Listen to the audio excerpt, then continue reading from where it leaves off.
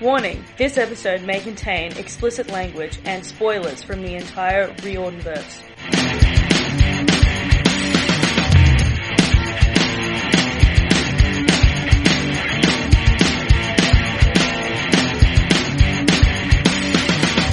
What's up, guys? Welcome back to the Damn Snack Bar. This is episode 157.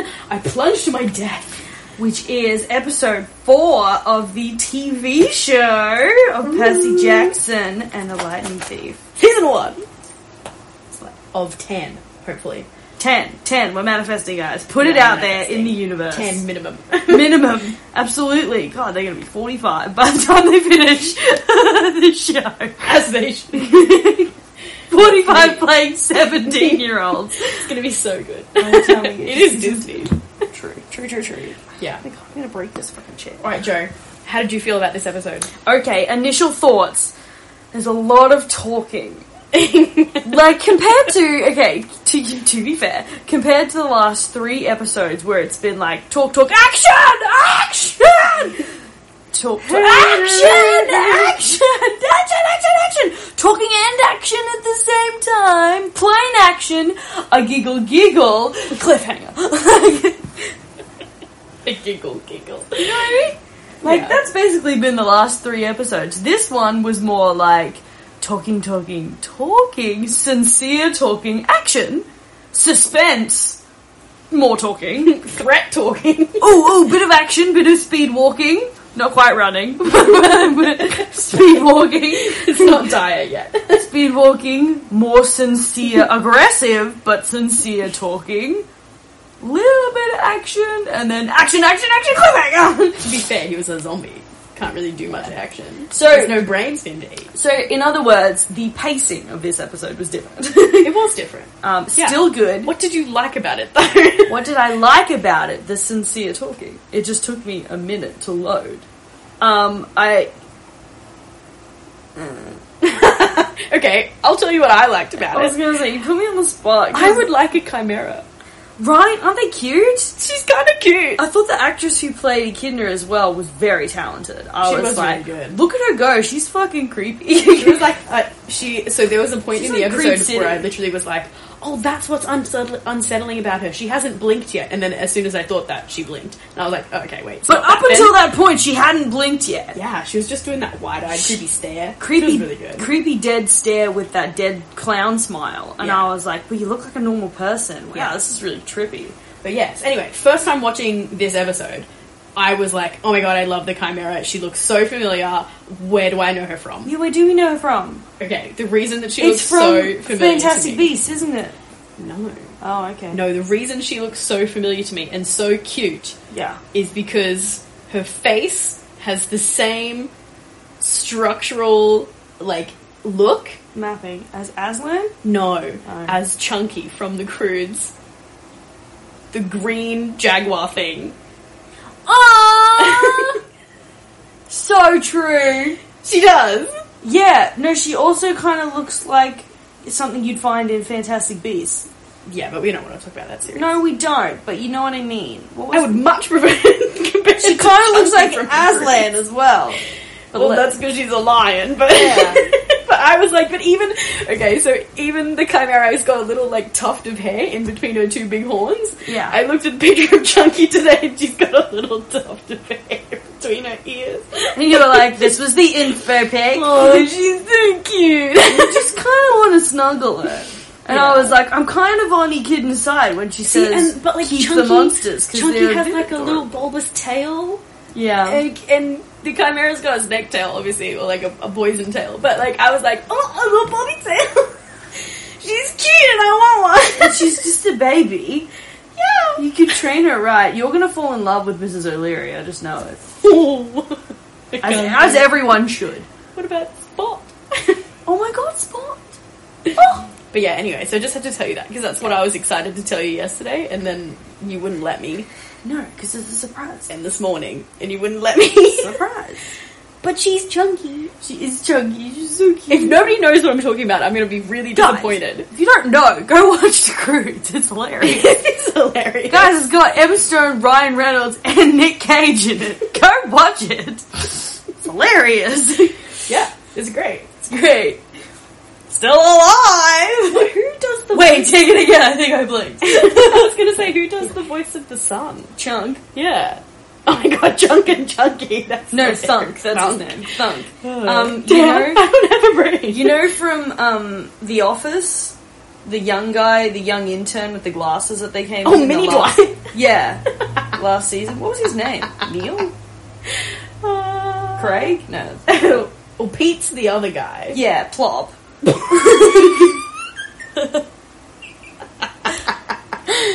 Anyway, What's his name? it's not Darren. No. I actually don't know. I'm just in my head. He's Mini Dwight. Yeah, Mini Dwight. That guy. That's Dwight the voice. 2.0, Dwight Jr. and Plop. That's the voice actor for Thunk. How do you remember Plop?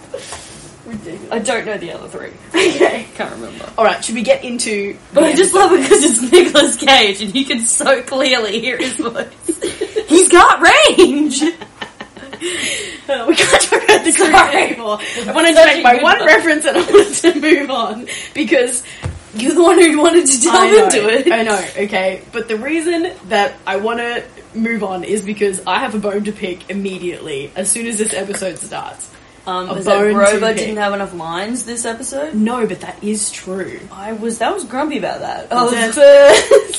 Literally, I was like, he slayed in the last episode. I need more of that Grover energy. We got a little bit for like 2 seconds in the beginning of the episode of him being the most relatable character ever, which was he was tired and grumpy and hungry, and I was like, if that ain't fucking me, if you take me on a hiking trip, that's all you're gonna hear from me. Cross country hike. Honestly, I'll be like, fucking hungry, let me sleep. I'm super grumpy. And you know that if Grover's hungry, then it's like literally he the can end eat times. Because he can eat anything. That is something. He can eat cutlery. That's what we're missing from this show. Grover just pulling out a can, just chewing on some hard metal in the background. Eating the cutlery. That's what we're missing. Yeah. Like, just out of nerves. Because that's funny. That was something. Funny. Him eating the, like paper, like grease paper from on the trays. Because that was what they didn't hold back with in the movies. Grover just pulling out shit and being like, oh, rubbish, I'll eat the toilet paper. Not used. God. Okay, no. So the bone that I had to pick immediately, right, is because the episode opens up with Percy, young baby Percy, elementary school age Percy, and Mum having a... How old's elementary school?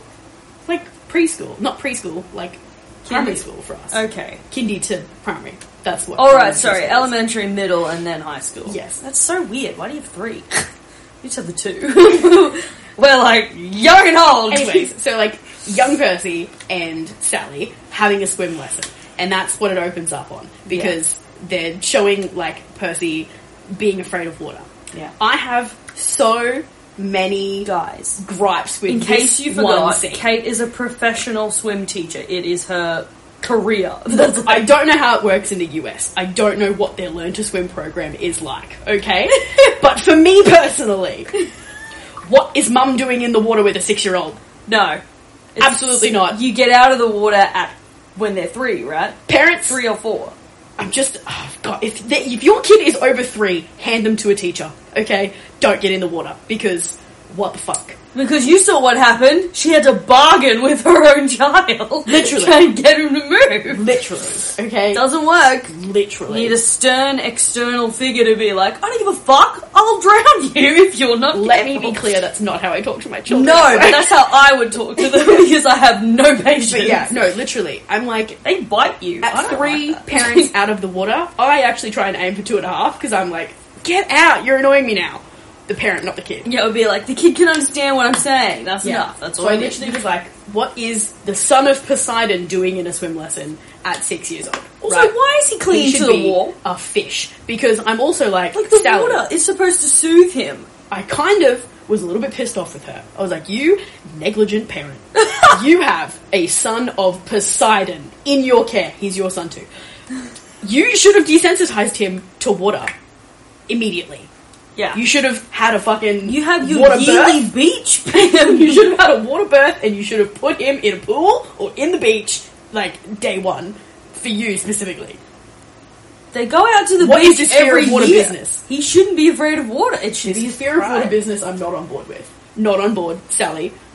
What the fuck? Unless she can't swim, which in that case, I would be like, Poseidon, motherfucker.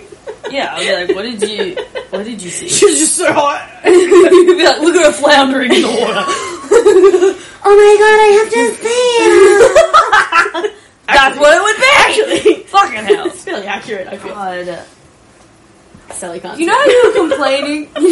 That was one of your gripes. I was like, you know how you were complaining that Poseidon's going to be a redhead in this TV show? Fuck this shit. You know what? It just gives him more reason to be related to Ariel. Because, like, Triton's obviously a redhead now as well. Which means that Ariel's also a red... There we go. No, but Triton was already a redhead because Amphitrite is a redhead. Well, then he's got a type. He likes his own reflection and was like, let me put that everywhere. Ew! Like what I just said. Anyway, so while they're having a little swim, whatever, she's like, you need to know how to do this because it's going to be really dangerous for you one day. And Percy, first of all, when the camera's not facing him, he is not looking at No! He is like a dog in a scene looking at a treat. When it was fully focused on her face and we see like the side profile of baby Percy, I was like, he's tracking a bug in the water. I can feel it. He's not looking at it. He's like, huh? What'd you say? Huh? I wasn't listening. Oh god, literally. Maybe the actor was just like uncomfortable in the water and was like, I'm fucking clinging to this wall. But then they decided to put a camera on him for that. Poor kid. Oh, darling. Okay. We don't know. We weren't there. Yeah, so then, you know, he's freaking out and she's like, you have to know how to do this. And he's like, Mum, breathe, okay? It's not that serious. He's like super dramatic. Yeah. She's like, well, I just found it really funny. It was like a competition. My mum's being dramatic. I must match and excel at the dramaticness. Just breathe, Mum. Yeah. You always but then, like, to do that. To end out this little prologue scene that we have, we get Percy in another dream sequence, but as young Percy, with, you know, this mysterious voice talking to him. Which, if that voice that's talking to him is supposed to be Kronos, it's not scary enough. I don't know, he's kind of creepy. No, it needs to be, like, scarier. I expected a much deeper and, like, thundery voice instead of just this regular man talking to me. I was like, this is boring. But to be fair, if any man spoke to you, you'd be like, ah! Big time. Get those penises away! Anyway, so then the voice says, a forbidden child attracts attention, but a forbidden hero attracts doom. She is coming for you. What's the difference between a forbidden child and a forbidden hero? He knows he's a demigod now. No, I still don't get it. Why would a forbidden child, if we're talking just a mortal child, attract attention? Because they're forbidden. Why is it forbidden? Because, okay, do I need to explain all of the Percy lore to you? So, there was this point where Zeus, Poseidon, and Hades made a pact, and they said they weren't going to have kids because their kids result in being too fucking powerful, and so then the show has decided to call them forbidden. I said mortal! I meant like human! They're still mortal. They're not talking about humans, though. No.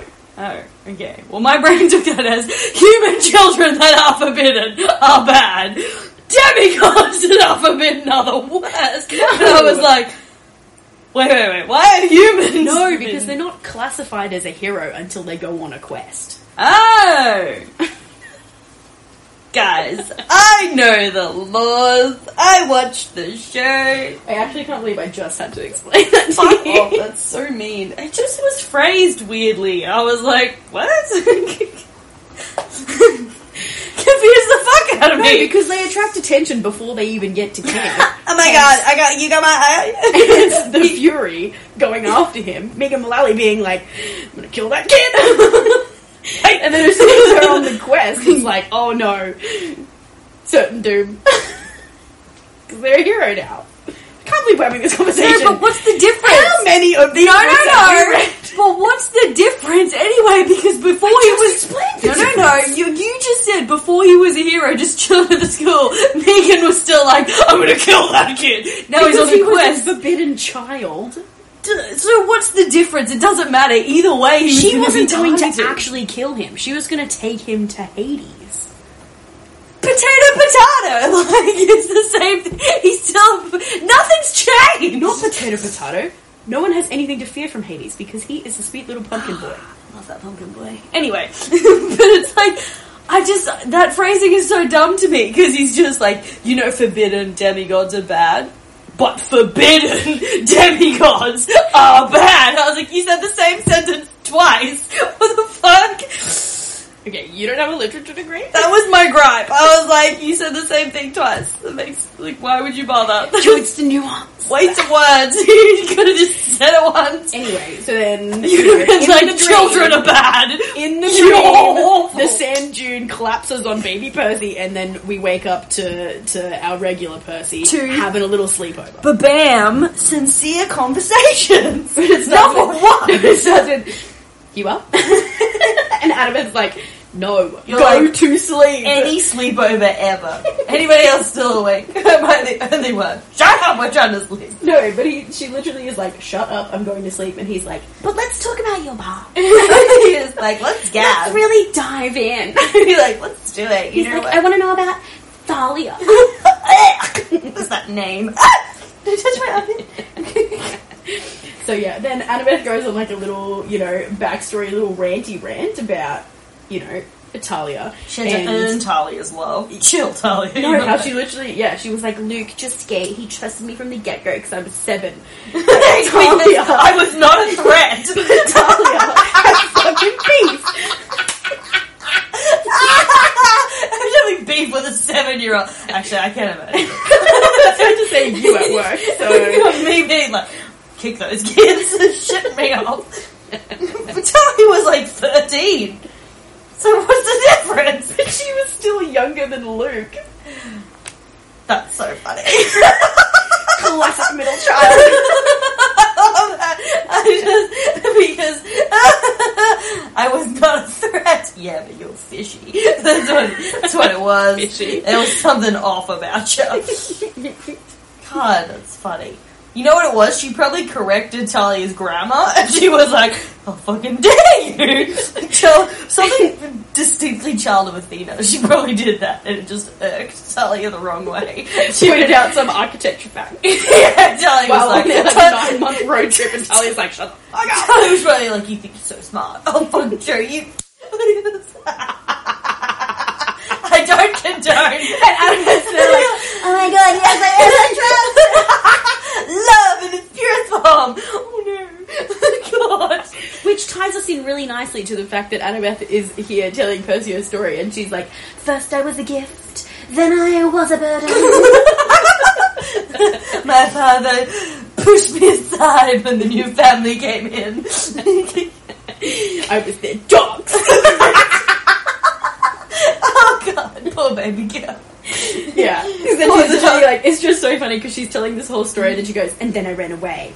I was 7. Yeah, but at that point, you get to that point of the story and you go, maybe you were just 7 and misunderstanding things because you were 7. Have you spoken to a 7-year-old? They're pretty stupid, I know. I've met them. They make up lies, the little shits. God, this little girl at work was doing backflips in the shower. We're not going to talk about that. Why it still shits me off. It haunts me to this day. Kate, I had to look at her brains. Wasn't her brain. That was her head. Anyway, so yeah, then she's going on about how, like, Talia wouldn't trust her. So then Percy immediately connects the dots and he's like, oh, is that why you don't trust me? And I was just sitting there like, okay, what happened to the hardcore trust exercise we just did in episode 3 with Medusa, where you both went, I don't trust you, and I don't trust you, but I just did this one thing that's in your favour, and I just did this one thing that's in your favour. Oh my god, do we have a common goal? Oh my god, trust. Friends! Almost. Not quite. Colleagues. And so I literally was like, okay, so we're just like blowing past like that then, and we're just like totally trauma bonding. Come on. But we're totally just like backtracking because now Annabeth is like, yeah, no, I don't trust you again. Oh, yeah. I was like, okay, alright then. Yeah, but I just love how, like, so in this moment, Percy's, like, talking about how, okay, well, you don't trust me, and, like, we can't get any help from the gods, so, like, the gods suck. And then Annabeth tells her whole, like, family backstory, and she's like, no, it's not just the gods who suck, people also suck. Everybody just sucks in general. And I'm like, yes, 12-year-old girl. Like, life is shit, and then you die. Possibly a hero. We'll find out. Yeah. Yeah. Because Percy's just there like, I don't like how I have to, like, get the gods' attention to do anything, or to, like, get recognition for things. He's being Percyseries. He's like, but he also is just like, I lost my mom and now my other parent won't talk to me and I have no hope because your parents don't talk to you, and like Grover's the only one with a successful parent-child relationship at the moment because his mum's in the forest and she can't exactly leave. And even then, he doesn't really talk about it. No, not really. He's like, my home life is great. Also, I'm 25, I moved out of home many years ago. Yeah. He was like, I'm an adult. But then we don't get to finish any of this conversation because Grover rolls over and he's like, guys, I'm fucking tired and hungry and you're keeping me awake and shut the fuck up and I'm sleepy grumpy, so go away. I just love that when he rolls over though, Percy's full of concern. He's like, are you okay? And it's like, he's just grouchy. Shut up. You haven't been on the road with him. Yeah. And then I love that it's a common Grover trait. Yeah, but then they are like up the next morning and they're in like the, you know, the food cart or whatever, and they're having a whole conversation and Percy immediately is like, can I ask a dumb question? And Annabeth clocks and she goes, from that scene though, to follow up from the previous, is I needed Grover chugging some coffee. Literally. That would have made it. It should have been him gorging on some breakfast and coffee and being like, so what's happening now? What are we talking about? Well, because they lost their backpack, so they've got none of the like millions of snacks that Annabeth bought at the gas station. Oh, all the snacks that Grover packed. Oh my god, he was going to pack so many snacks. He was so excited. No wonder he's hungry. Yeah, he lost all his tin cans. I'm starving! What's he gonna eat? Literally, the cutlery. No, but so, like, Percy's like, can I ask a dumb question? And Annabeth just, like, levels him with a look, and she's like, it's like you need me to make fun of you. Oh! Such a good line. Oh my god, the sass was giving. It was giving everything. And just the deadpan that he gives her, oh, fucking good. Yeah. And so then, what's the first question that he asks? Going to Los Angeles. He's like, so what do we do when we get there? Grover's like, you're too far ahead. First we have to get there. Grover's like, baby steps. I'm gonna get anxious if I think about it too much. Just think about the next step and then the next step, and that's how we get there. He was like, we need you. You know how people always say, look at the big picture and ignore the little steps? This quest, opposite. We're gonna just Grover literally focus. is channeling, you know, Chandler in the wedding episodes when he's like having to get ready for, you know, to be the groom, and then he's got for the pins, and he just like do the loosen of the tie. Yeah. Yeah. So Grover's there like, chill. You're thinking way too far ahead. All of this is if at the moment. Yeah, and then Percy's like, okay, follow up. I need to ask another dumb question. And Annabeth just like looks at him, and he looks so like worried, and like looking at Annabeth, and he's like, oh, don't make fun of me. And Annabeth's like, are you kidding? Like, are you fucking serious? And he's there like, okay, but like, let's talk about the prophecy, because I really feel like we're not paying enough attention to the fact that we're gonna fail. And so then Annabeth has to like school him on the rules of prophecy about how like the more you try to figure it out, the less you know. Yeah. Yeah. Which is standard prophecy rules. It is standard prophecy rules. But I was just kind of like, you're supposed to play the game. And just the line, it's like you need me to make fun of you. I was like, well, like, quintessential Percybeth, and I'm loving it. Oh, I almost said a spoiler. I was like, isn't that wait, we're a spoiler podcast. I was like, isn't that a great example of the more you try to control it and understand it, the less you know what's going on? Yeah. Boom, right here, the whole a friend will betray you. He tried to control it by bringing along Grover, who is his most trusted friend, and bringing along someone he thought hated him. Yeah. And vice versa. Yeah. Yeah. And then here it was like, it's gonna blow up in his face, because he was like, ha, I got you now. And it was like, no, you still need someone to betray you. But it's also just like, it's the fact that he's like, we could never be friends, but he and Annabeth are sharing like the most intimate secrets. The amount of edits that I've seen, guys, I'm gonna need you to stop because I almost cried today. Just from the last episode, from the Medusa episode, just the lighting and the sparkly eyes that they were giving each other, I was like, stop it, this is a Slowman! But there were so many in this episode too. I was like, I have to wait, like, 5 more seasons before any fucking thing happens. Yeah. It's ridiculous. I mean, in battle, we get jealous Annabeth, and that's top tier. That's fun. And then, hopefully, I'm not Sasabeth right now, though. Yeah. But then we get a little backstory on, not backstory, but like future, like, 5-year plan for Grover in the next bit, because they see the centaurs out the window. And, we get our first mention of Pan. Yeah, and Percy's like, oh my god, centaurs in the wild! And the other two are like, well, yeah, obviously. And then Percy's like, wow, I didn't expect to see them. And Grover's like, well, there used to be more. It's just that humans suck, and we're literally a blight on this earth, and you guys are ruining everything, and there's need more nature. What was terrible is that he said humans were slowly chipping away at what's left of nature. And I was like, babe, it's not slow. We're not slow at all, actually. We're ripping apart nature as we go. Literally. It's fucking awful. Yeah, literally. He's an optimistic boy, and so we'll let him be that. Yeah. He's doing his part for cleaning up the world by eating all the garbage, but we haven't seen that yet. You do that, honey. But yeah, then they're talking about, being a searcher compared to being a protector, and the fact that he wants to follow Pan, and like, no satyr has ever survived. And Percy's like, why would you want to do that? He's like, because it's my calling. Yeah. But then as I was Which is not a bad thing. As I was like thinking about it, especially, so like this whole, like, this is what Grover wants to be, and like this is how, and we've had Grover's backstory as well. You want to be? Yeah, with like finding, Talia and Luke and Annabeth and whatever. And then we also have Annabeth's little backstory. Like, we're learning more about Grover and Annabeth than we are about Percy himself. Yeah. Percy is very much a self-insert character right now. He has literally like no backstory apart from my mom. Like, he's got nothing else. And I'm like, we could just really put anybody in Percy's place right now and it wouldn't make a difference to the story. Yeah. Because he doesn't even have water powers yet. No. Like, he literally has did he in the a sword and a dream. Well, in the book he didn't have any water powers yet, did he? Yes, he did. He did? What he did? Yes. Well, he'd already had... Okay, so in the book... Like, so far, what had he done? What had he done? Okay, I was about to tell you, and then you interrupted me. In the book, unwittingly, there was the Nancy Boba Fett scene. Obviously. And the toilet scene, yeah. Yes, the toilet scene. And then we get the healing of himself in the capture the flag scene. It was an accident. Then after that, in between and I was going to talk about this later anyway, but but the healing of himself, I think that was Poseidon. Because he was blessing him at the time, so I don't actually think Percy had any control over that. Stop. Sorry. Also unwittingly... Not sorry, actually. Also unwittingly, not from Poseidon, but in the Minotaur scene, the rain gives him strength to fight the Minotaur. Yeah, fuck you. And then in between the capture the flag scene and when he goes on the quest, he trains with Luke, and there's a point where he pours a water bottle on top of himself. He knows he's a son of Poseidon, and it gives him a boost of strength. Is it in the show? No, in the book. You asked me about the book. I'm telling you about the book. I did. Yes. No,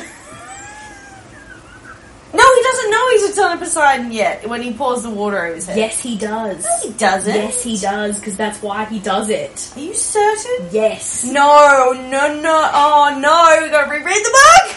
No, for that specific thing. I'm pretty sure he's not claimed yet. I'm pretty sure he is. I'm pretty sure he's not. And then, because I'm pretty sure Luke is surprised. He was like, where did that energy come from? And he's like...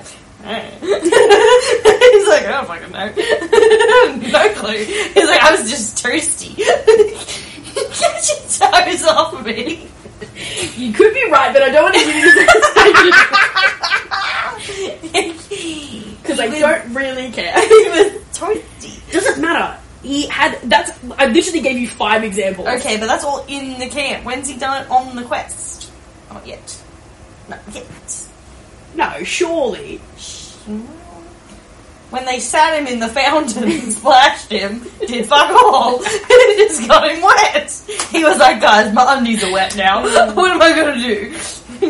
That would be my first thing. When anyone says sit, it's a really jarring sensation. Fully clothed, sitting down on a wet puddle. Like, it's like, fuck, my asshole's wet. Like, the rest of me is dry, but my house is wet. Every time I've sat down on wet grass and not realised that. I just fucking hate it. You sit on a wet bench after it rains and you go, ah! I was like, oh, asshole. Stop it! We're not even halfway. can't, are we? Oh, God. You know what I mean, right? Yes, I just don't know how we got here. What are we doing? I have no clue. Pan! Oh, yeah, that's right. And I was saying how Percy, at this point in the show, is a self-insert character. I wasn't talking about the book. I was talking about how in the show, if you replaced him right now with Clarice, he would have done the exact same thing. Actually, she would have done more. Because she would have been like, fuck Medusa.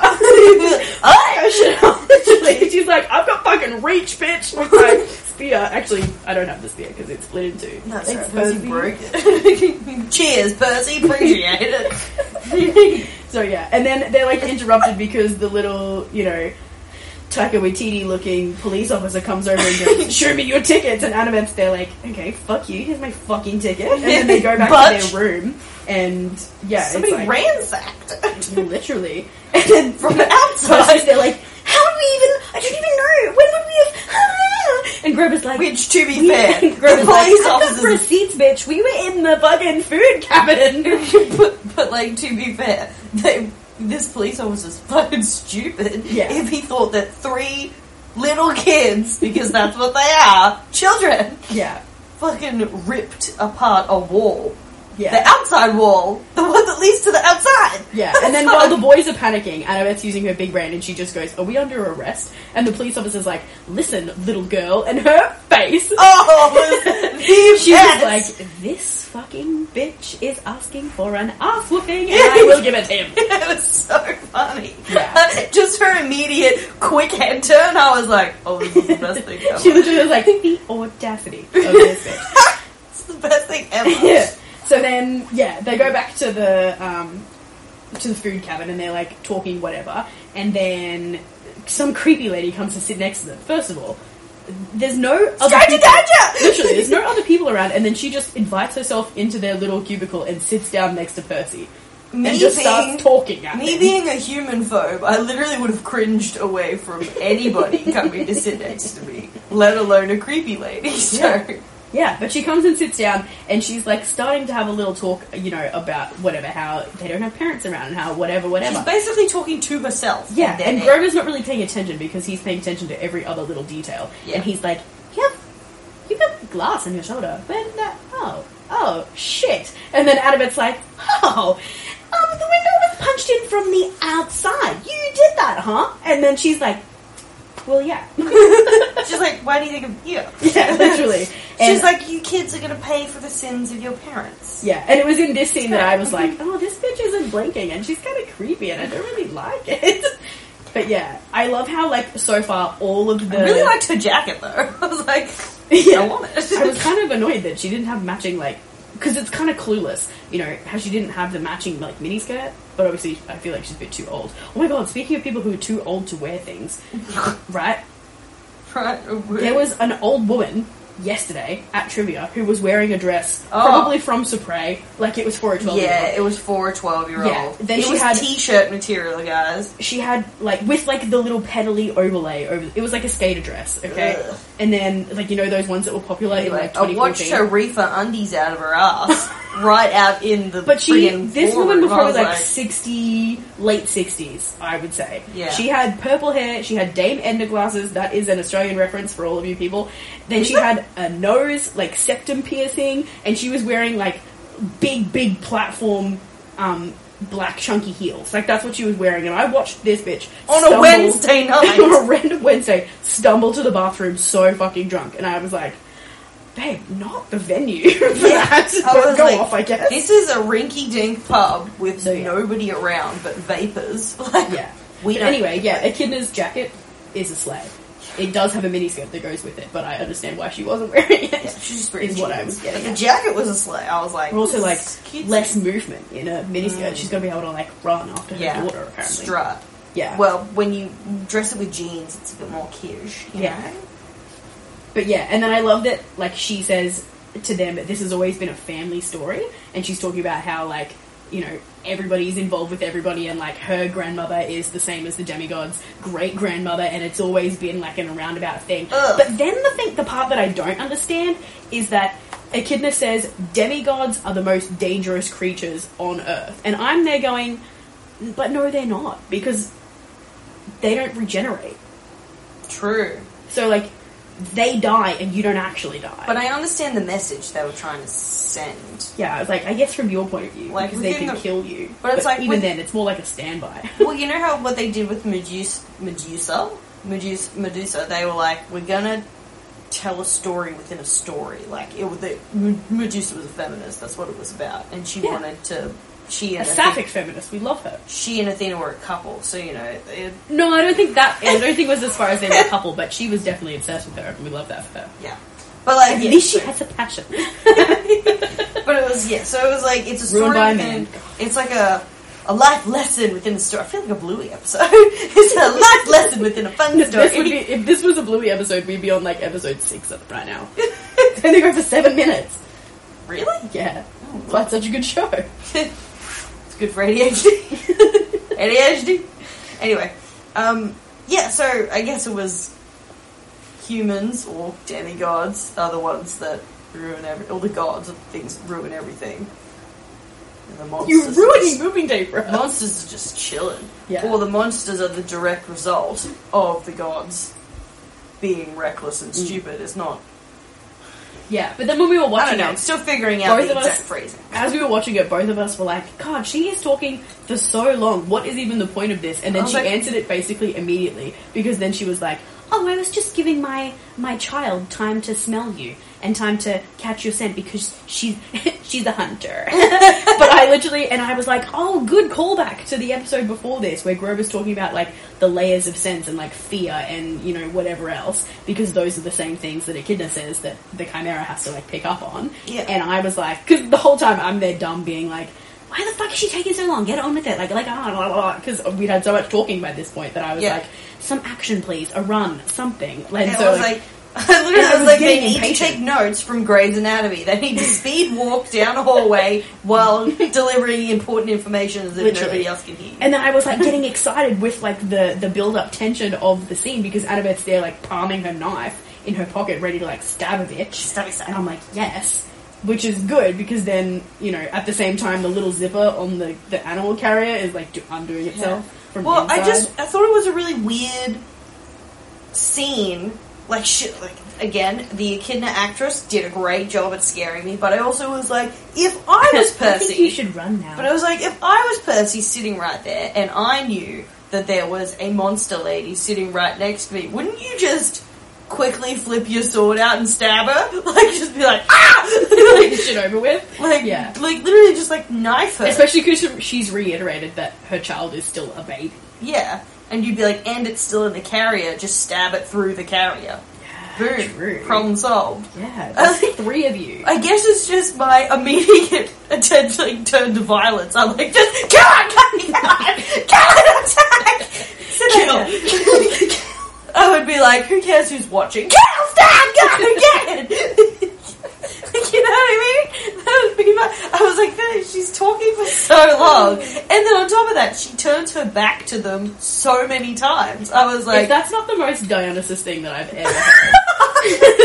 Like, not at all waiting for an answer, just getting so impatient and unhinged that I'm like... Let me just dip into my intrusive thoughts. Well, literally, it was just like, if I can quickly pull my...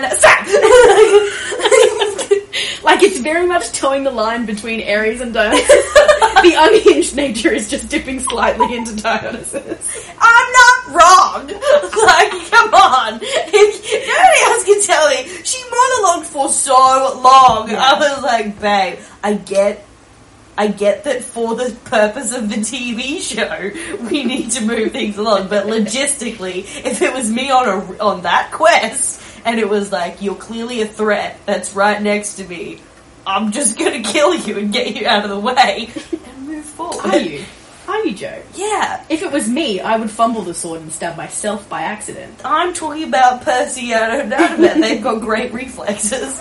Like,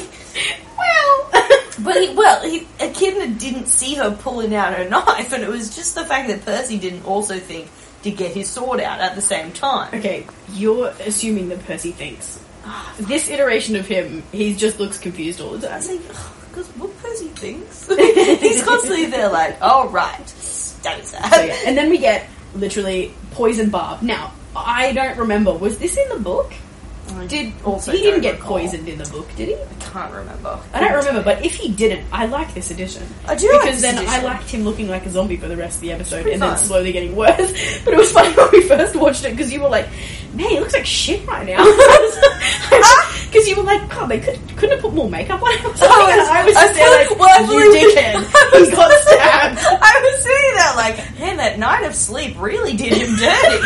Like, his lack of sleep really does him dirty. I literally had to turn to you and be like, he got stabbed 2 minutes ago. And they literally said, it might be poisonous, and my head just didn't click. I was like, I fully was like, no, that's me when I don't get enough sleep. I look like a zombie, super grouchy, super pale. So yeah, stabby stab in both directions, and then Annabeth slays, stabs also. And yeah, then they run off the train. But then they stop immediately, still in the train yard, to talk about it, and I'm like, no, keep fucking running! I'd be like, she's right there.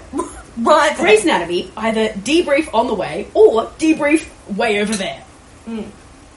Just so silly. Like, you could have just had Annabeth calling out as they were running, I think I know a place where we can hide, and then just showing the arch like they did in the puddle, you know? Yeah, the fact that they weren't continuously being chased really took away from the stress factor, and I was like, no, I needed the stress factor. Yeah. I needed them them running to the arch, to the arch, and literally, like, it would be like Annabeth being like, I know a place! And them not explaining what it is until they get there. Yeah. Like, I would love it to be them running to the arch, and because Annabeth said, I know a place, and they blindly trust her. That's what I need. Yeah, exactly. We don't need her being like... Because Percy trusts. I would be like, it was like, I feel like it was a missed opportunity for her to be like, I know a place, and then go, what? Why? Where is it? What is it? What is going to happen? Her being like, well, now I have to explain myself. Yeah. You could have just gone with what I said. Yeah, and then we get Annabeth being an absolute nerd talking about maths while they're walking there, and we don't get to see Percy's face, but I just casually he walking. Is the most bored in his brain. He's just there like, I don't fucking care about maths. But yes, and then we get to one of my pet peeves, and it's well documented. It's well documented on the podcast. I fucking hate when Rick does this shit. My only exception, and I thought of it as I was writing modern history. My only exception is the fact that he turned the Empire State Building into a gateway to Olympus. I like that. That's fine, because you're not negating what the Empire State Building was built for. Why did they go to the arch in the book? Sightseeing, I'm pretty sure. Wasn't it just a great piece of architecture, and Annabeth was like, I'm never allowed out. Either that, or they were going to the top to see something, or to, like, see out somewhere. It was, like, for the view to, like, not orient themselves, but to, like, find where they were going next, or something like that. And then it just so happened that Chimera and Echidna were riding the elevator with them on the way up. Yeah. And so they just happened to be up there with them. Yeah. But yeah. So anyway, my pet peeve, I don't like when Rick turns places or people or things into this was built by demigods for demigods, and we're just going to ignore all of the, like, actual cultural significance surrounding this actual piece of architecture or this person in real life. She means modern history. I don't like it. You don't mean ancient history. I don't like it, especially because when they're walking through the little museum bit underneath the arch, and Annabeth's there, like, because Percy's like, what about all this, like, stuff? Oh no, Grover says all of this stuff that the arch is, like, for, and it's like, because it's a big moment in history when it was built and who it was, like, all of the native people that it was for, and, like, whatever agreement that it was for. I don't remember what it was for, but we talked about it way back in the Lightning Thief. Anyways, and then Annabeth says, oh, you mean the thing that that humans piggybacked on, and it was actually an Athenian temple before that, and it was built by demigods, and they just, like, piggybacked onto it? I don't like that. Yeah. I don't like that. I don't like that you're dismissing what it actually is, because then Rick did it multiple times in this series as well, picking, like, a person from history and saying they're a demigod. Don't like that. Don't like that. In Trials of Apollo, he said that Harriet Tubman was a demigod. Who? Don't like. She, like, led people through the Underground Railroad to escape, like, the people who were after them, like, native people. Right. It was either during slavery or it was during Prohibition. I can't remember which one because I'm not an American history person. What was the prohibition? They weren't allowed alcohol or guns or drugs or anything. Nothing fun. No alcohol? Yeah, it was during the Great Depression. Man. Yeah, boring. And so people used to, like, build tunnels between houses during the Prohibition so that if people came knocking, if, like, you know, police came knocking on doors being like, surrender all your shit, they would, like, go into the tunnels, into the other house and hide it all there and then come back and be like, we don't have anything. And that's where, like, hideaway cabinets came from and, like... Oh, yeah. Yeah, all that kind of thing. The only thing I know about Prohibition is that... There's a club in the Valley named Prohibition. No, I was going to say in Grown Ups. Robbie just yells at his really old girlfriend, "You were born during the Prohibition! Yeah, because get some alcohol on this bitch!" The 20s or 30s, yeah. That was it. It was mostly that's the only thing I know. Well, yeah. It was the only thing I knew about the Prohibition. That one line from a movie where I was like, okay. But yeah, don't quote me on anything historical that I've just said in the last 10 minutes because I can't back it up. That's just going off my brain. I know I'm like half right though, so yeah. But anyway, that's my pet peeve. We know I don't he's like dismissing history, and we're like, excuse you. It's my pet peeve. I don't like when he does that, and that Rick. I mean, when he does that, and that stems a lot from also like he made Hades Hitler. I was like, how dare you? Was he Hitler or was he Mussolini? No, he was Hitler. He had a Hitler mustache. Okay. I was mad about it. I was like, the love of my life. How dare you? But anyway, then we get into a cute little Percybeth moment because as they're walking around and Grover's like, upset because there's animal bones and stuff, and the other two are being kind of insensitive. As if he's never seen animal bones. I'm like, why are you so upset about it? Annabeth was being kind of insensitive, and Percy was like, you know that he doesn't like it when people hurt animals, and she's like, I know. And then Grover's gone, but Percy leans into his like, I'm just the boy with a crush, and I want to make my crush laugh. And he turns around and he's like, so is this your mum's place? Like, where is she? And Annabeth's like, I have no time for you. And Percy's like, he like mimics, an old woman's voice, and she's like, I'm just going to pee or something, and turns around and she laughs, and he's like, I have a gift. He's like, got you. Literally. And I was like, this boy, he's so in love already. He literally was just like, I want to make you smile. I want to be the reason you smile. He's like, I want to change the subject, but I also don't want to make you feel bad because you made Grover feel bad. Like, I want to make sure we're all on the same team, so I'm going to make sure that I can make you laugh. He's the team player. Yeah, literally. Cutesy. But it comes across as, like, consensus. Flirting. Love. Literally. That song better come back. I need it to. It can't just disappear. Yeah. They've made it a staple point. Sorry, I was just checking one other thing. Yeah. And then after that we get the splash scene because Percy decides to collapse on Annabeth. She catches him because she's a strong girl. And yeah, then they take him outside. It was this important bit where they were talking about his parents, and she was yeah! Yeah, they talk about how Annabeth is talking about how much she loves and admires her mum. Yeah.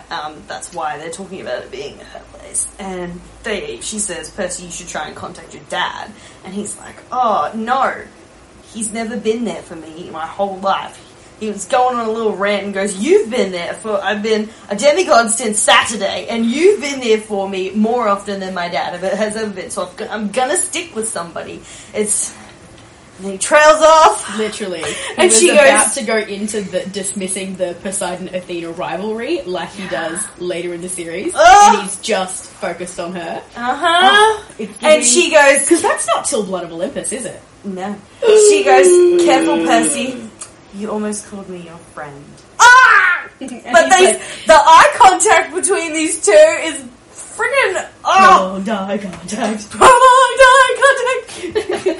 But yes, then he collapses on her. I did see an interview, and it was really... Well, everybody saw this interview. I saw an edit of the interview.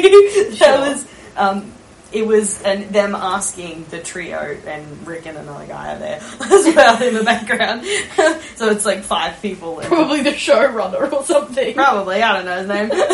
Or recognize his face. Anyway, but it's the trio and 2 grown-ups. Yeah. And they're talking about how they're building the Percybeth storyline. Yeah. And it's going to be a long thing. And it's Leia and Walker being like... super ookies and super like... No, we need to protect them so they don't get really awkward like Finn and Millie. No, it's them just being like quiet and blushy, and it's a bit cute, but it's just Aaron next to them being like... Nobody better make them uncomfortable, because if the Stranger Things shit happens with them, I'm gonna be so sad.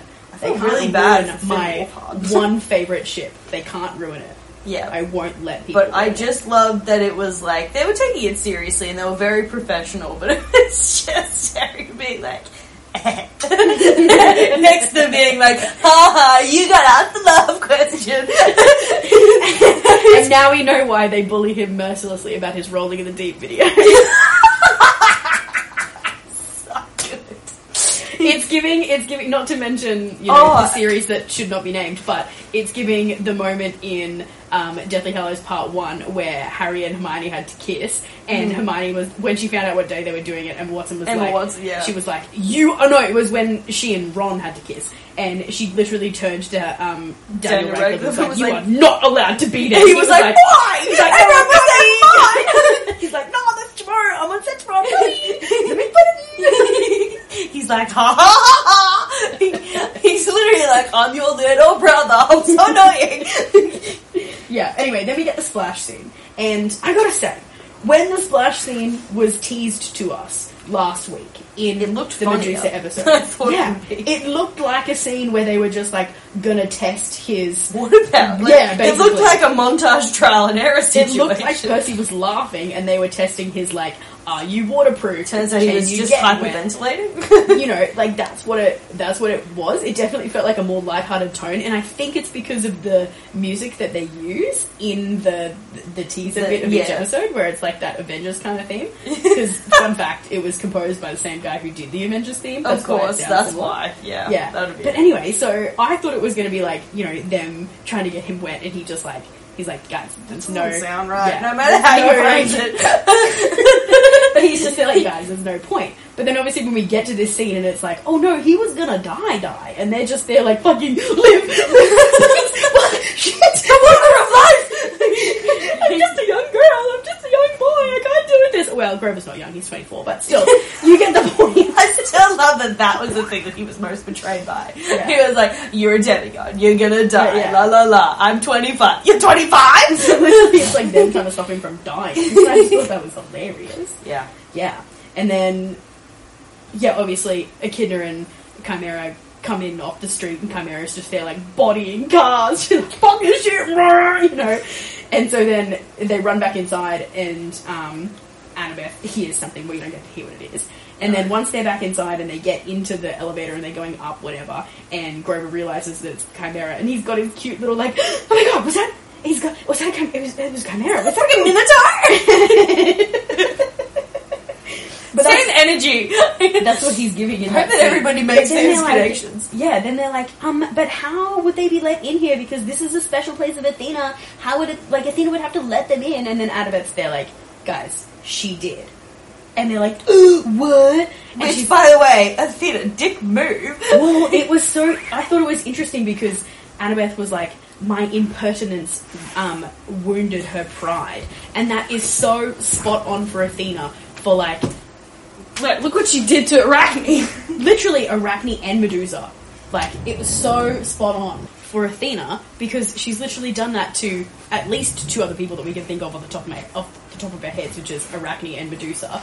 But then I also thought it was interesting that they're taking this, like, position so early on in the series. Mm-hmm. And I know that it's because they're not greenlit, for the rest of the seasons yet. But the fact that emphasis on yet. Yeah. But the fact that they are taking the stance of the gods are already punishing us, at this point, it's episode 4 of season 1. Mm. If we think about how far, or like their relationship with the gods at this point in the book, it is still like very much they've got rose-colored glasses on, the gods aren't to be questioned, like it's all happy, pappy, whatever.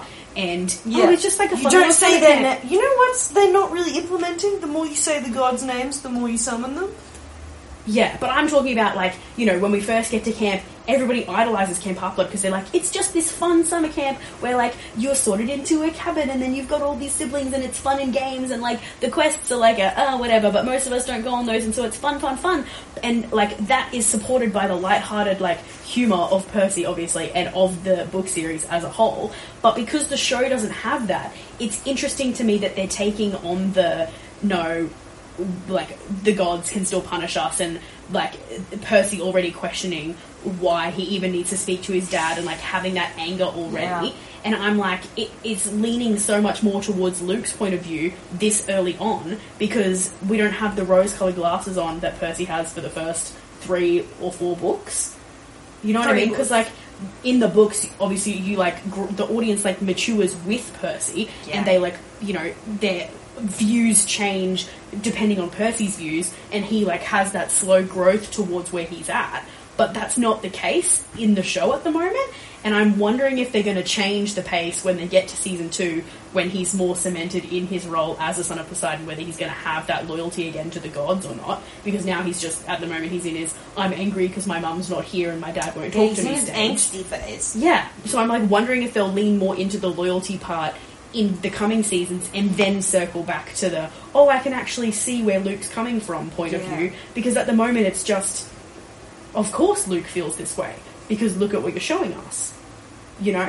It's such an interesting, like, I just think it's such an interesting, like, take on it at the moment, because there's no, like, undercut of fun times and of jokes and of, like, of course there's jokes, but they're not, like, constant with Percy. No.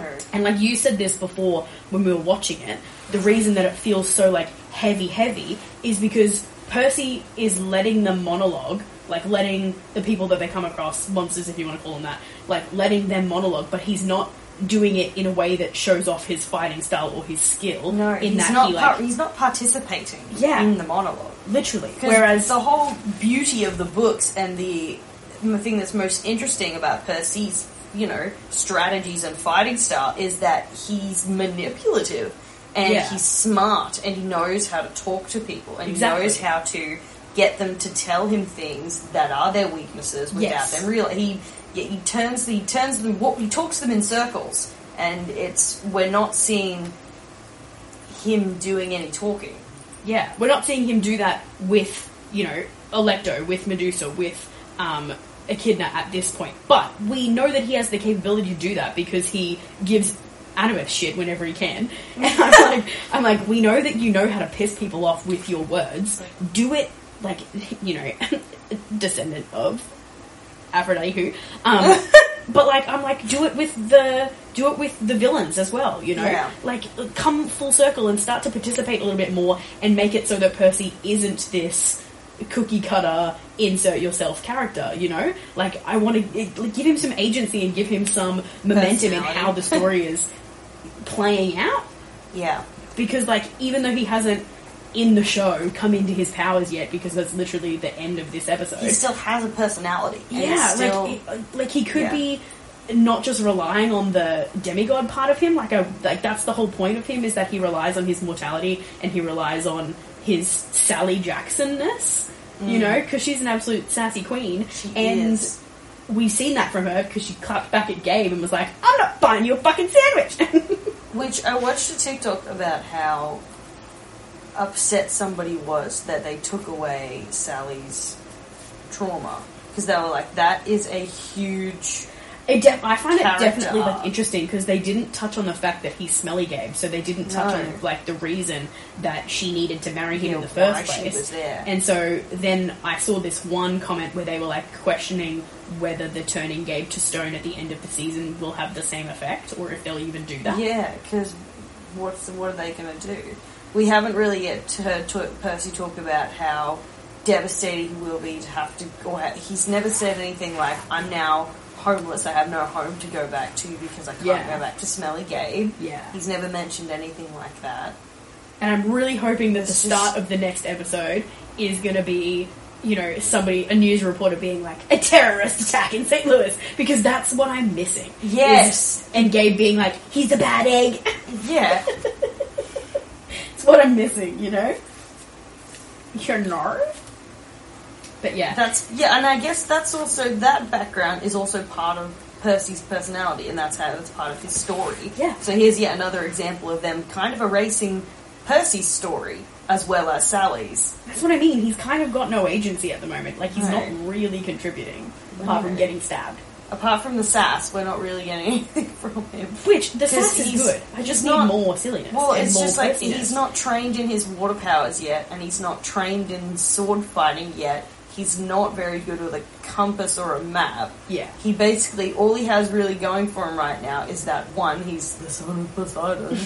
They think he's the lightning thief. And two, that... Oh, fuck, I forgot what I was going to say. That he heard the prophecy. Oh, right, yeah. And he told everyone the prophecy, so boom, he doesn't need... I'm impressed he could remember it. I'm always impressed. He's not very useful anymore. Sorry, babes. But see, that's the thing, and at this point, we are at the midpoint of the season. We are at the halfway point.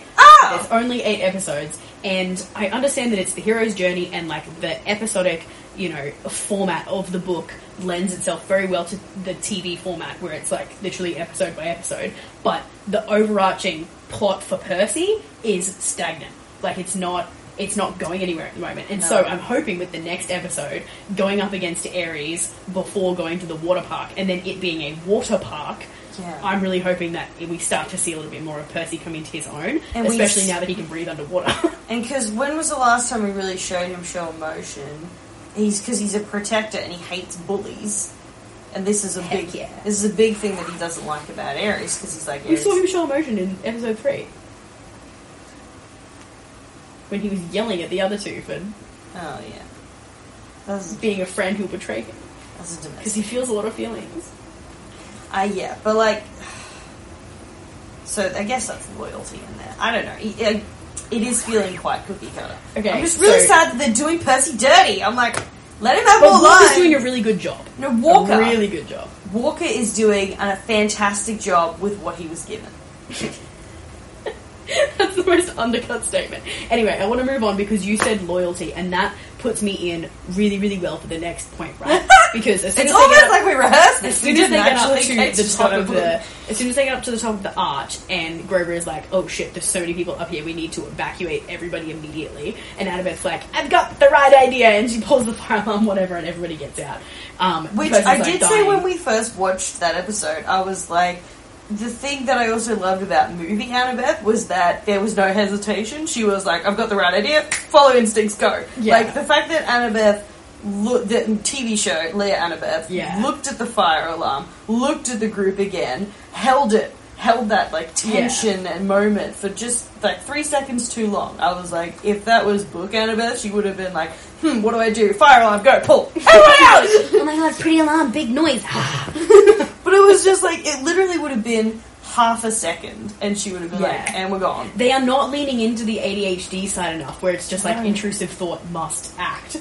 But it was also like, Annabeth has been told and told and told that she is the smartest, greatest, and to trust her instincts. And so, if her first instinct was like, how to get him out, fire alarm, great idea. But she was like, I only have great ideas, so, trust every single one. But yeah, anyway, so then they get to the door, and Annabeth is like, gonna sacrifice herself, whatever, and then Percy pulls out Riptide, and he's like being held up by Grover, and he's like, no, but if you're gonna stay here, then take my sword, this kind of thing. And so then she reaches out to grab it, and he does his little quick move. He does the inner reverse. Yeah, literally. And fucking usses her out of the way and shuts the door. And I was just like, if that is not the first little look at his fatal flaw, big time, then there is nothing else that will come up to that moment. He just loves being the center of attention. But, like, literally, like, it just... He's doing it to save his friends, and I'm like, it's setting up his fatal flaw so well. But then I was also thinking about it from Grover and Annabeth's point of view. This is the second time, them physically being stuck behind a door in a stairwell at this point, but it's the second time that a forbidden kid has literally pushed them out of the way to quote-unquote sacrifice themselves, because that's what it looks like right now. And then as Percy has shut the door, he then goes, Poseidon wasn't going to help me anyway, I may as well die. Like, that's basically what he says. That's basically what Talia said. Literally. And so I'm like, the trauma that Grover and Annabeth would be feeling in that moment, being like stuck in the past again. Honestly, Grover's probably there like, fuck, 2 for 2.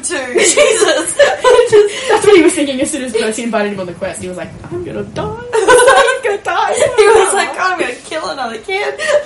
Literally. But I was just like, they're having Talia flashbacks. And then obviously, right after that, we're not dwelling on it too much because Chunky has come on the scene. I was going to say, we got to give her a name. We love Chunky so much. I do wish that at the top of the arch scene, we had seen Echidna in her form. Yeah, that would have been cooler. It would have been cool. We saw Electro change into her form. But did we see her... and we saw Medusa change into her form. Yeah. But did we see Echidna change into her form in the book? Yeah. Okay, then I wish we'd seen it. We did. She had, I'm pretty sure she had, reptilian feet. And wings. Reptilian? Did she have wings? Anyway, she did change form, and I feel cheated. Yeah, she does have wings, because she's kind of like the principal from Monsters University. Ha! Yeah. And then we get the fall. Oh, so good. But first we get the fake out, because, he falls through the hole and then, oh my god, nerd, there's no stream. Yeah. Which also, you can tell that this Chimera is a baby because she barely fought at all. Yeah. Any kid had cheated by ripping a hole in the floor. I was like... It was interesting to me that they did it through the floor, because then obviously it's a straight shot down where there's no river underneath the arch. Whereas I kind of thought of it, I was wondering whether they were going to do the out the window and the propulsion gets him across to the river. And isn't it the point that it's Percy's choice and that he trusts, he chooses that moment to try and jump for the leg, asking his father for help, instead of him falling through the floor and then Poseidon saving him anyway. But it's also in the book, Rick thought that the river just ran underneath the arch, which is not the case. And so then after the book came out, everybody went, have you been to St. Louis? And he was like, no, I just kind of assumed the river was closer. He was like, he never skipped leg day. He fucking launched himself off. And so in the book it was kind of like he fell out the window to the side and then straight down to the river, which is not the case. He would have to go fucking yeet across the sky. And so in this where he's literally falling straight down, it is shot so well in the spinning, and now the spinning, it's shot so well with the shaky camera, and you can't really see, and you feel like it's you because it's a point of view shot. It's so the good. Wind whistling, and then there's no music. It's just the sound of someone falling. And then the little Moana blob comes out, catches him, takes him back to the water. That was the only way to do that. Yeah. I wish though that it had been made clear that this is Percy doing it, not Poseidon. But they say in the show that it's a gift from Poseidon, that Poseidon's the one who pulled him to the water. That's what I'm saying. I wish it was Percy's power. But even in the book... save me! Save me! But even in the book, I thought it was... In the book, it's Percy. I guess it was, in the book, it's Percy choosing to trust his powers and to trust his ability. Him being like, look, there's water down there. Landing on a pillow. Please land on a pillow. Water slide. But I love that even in the book, he was still like, that shit fucking hurt. I'm not doing that again. Yeah. But smacking on the fucking concrete. Literally, if we'd had any moment of him just practicing with a bead of water or any kind of having a water bottle next to him and controlling the movement of the water in the bottle. So, doing the whole bead of water made me think of H2O, just add water. Cause I'm no ordinary girl, I'm from the deep blue underworld. Percy would go for that show. He would fucking love that show. He would be like, let's be mermaids. I wish that we'd had some indication that he'd been practicing his powers, even if he didn't want them. Because you could see them as something useful. He's been napping. And especially if he's going on this quest feeling less than, or not feeling useful at all, or feeling really useless. His powers. I want to see him being proactive and being like, yes, I want to work on my power. Also ADHD. And I feel like any kind of training little montage or any kind of practice montage would have lent to this scene better, because then we wouldn't have to rely on it being a gift from Poseidon, even though I know that's what show Percy needs right now, because he needs to see something from his dad to show he cares. I know that we need that, but we also need to see Percy trust himself, because otherwise what's the point of the prologue shot that you had of him having that failed swimming lesson where he's panicking? What's the point of having that if you don't then have the story arc of the episode be that he now trusts himself rather than trusts his dad's power to help him breathe underwater? You know what I mean? And so the fact that they made it Poseidon coming up to grab him and pull him to the water, that's what I don't like. I would have rather it have been Percy. And so then I could understand it if they're going to make it clear in the next episode that he misunderstood what happened and it actually was his power, not Poseidon's power. I would like to be going in circles, you know, in my brain. Because that's what I feel like Percy needs to be doing. He needs to literally be like, I don't know what's up, what's down, I don't know what's correct, and I don't know what's me or what's someone else, so I'm just going to, like, blast out power and hope something works. Because that's Percy. You know what I mean? Yeah. Anyways. See, but I'm just, for the show itself, what I want is, I've said this before, and I think I said it in the last episode, but for shit to just be happening in the background. So, like, you say you want a Percy training montage of him playing with water. What I want is... I need more waterbending. That's all I need. What I want Annabeth and Grover to be having a serious conversation, and there's just Percy in the background, and yeah, he's trying to, like, control. He's there just, like, staring at the water, waiting for it to move. Just being like, it's not... Like, I want it to be, the camera's not focused on him, but you can see him. And so it's one of those things where it's like, you're supposed to be paying attention to the conversation, but Percy's doing something weird in the corner, so I'm just going to look at the corner of my TV screen. You know what Percy needs is soccer energy. He does! That's what I mean. Like, we just watched the Anyone But You movie. What I need is the scene where they're talking to the koala, and in the background there's fucking chaos, and so you're not really listening to them talking to the koala, you're watching the chaos in the background. That's and what I need it to be like Grover and Annabeth having a conversation with each other about, like, maybe like they're arguing over a map or what route to take next, and you just see Percy in the background trying to control a ball of water, and then he's not touching a ball of water anymore, it's just hovering, but then it starts chasing him because he doesn't understand that it's, like, tethered to him close-wise. Like, he just be in the background, like, just like, you know, like, across the back of the because that screen. shit's funny. It is funny, and it's what I need. But it's also... It needs more, like, cartoon slapsticky... Yeah, a bit more slapstick. Make it... Because it is... Like, I gotta keep reminding Rick, it is a kid's show. Yeah. You can have all your serious, but your serious doesn't hit as hard. I guarantee your adult audience will find it hilarious. But it's like half the time, the reason that serious moments hit so hard in comedy shows, it's because you don't expect the serious to happen because it's a comedy show. Yeah. Hence why Bluey is so amazing. Yeah. Because it's a show for kids and it's silly and giggly, and then all of a sudden they're like, you know, being a parent's hard. And that's like, try hard. Yeah, and that's like, so... Like, if we're talking about comedies, comedians who do that really well of, like, ha ha ha ha ha ha, funny, serious, is Daniel Sloss. Oh, so good at it. Yeah. Yeah. Anyway, so that being said, all of my little, you know, like, pet peeves in this episode, I still really liked this episode. This episode was great. It was great. Mostly because I like Chunky and I want one. It's fucking huge. Where are we going to put it? I would like for it to be like Club Penguin, though, where I can change the colour. That would be really nice. Because I feel like green would suit him. Oh, turquoise. Purple. Aqua. Let's give her plum purple. Yeah. Anyways, so, yeah, next episode, we're coming back for episode 5. It's going to be so good. I don't really have anything else to say. Neither. This episode was really good. Yeah. Really liked. Hey, it did, okay, we'll be honest, it took first... a second watch for me to like it. The first watch, I was like, that was so fast, I didn't really take anything in. But was this the first episode of, like, first episode of the month, last episode of the month? Have we already done book club? I can't remember. We haven't done book club for, like, 2 months. I was going to leave it until we started House of Hades.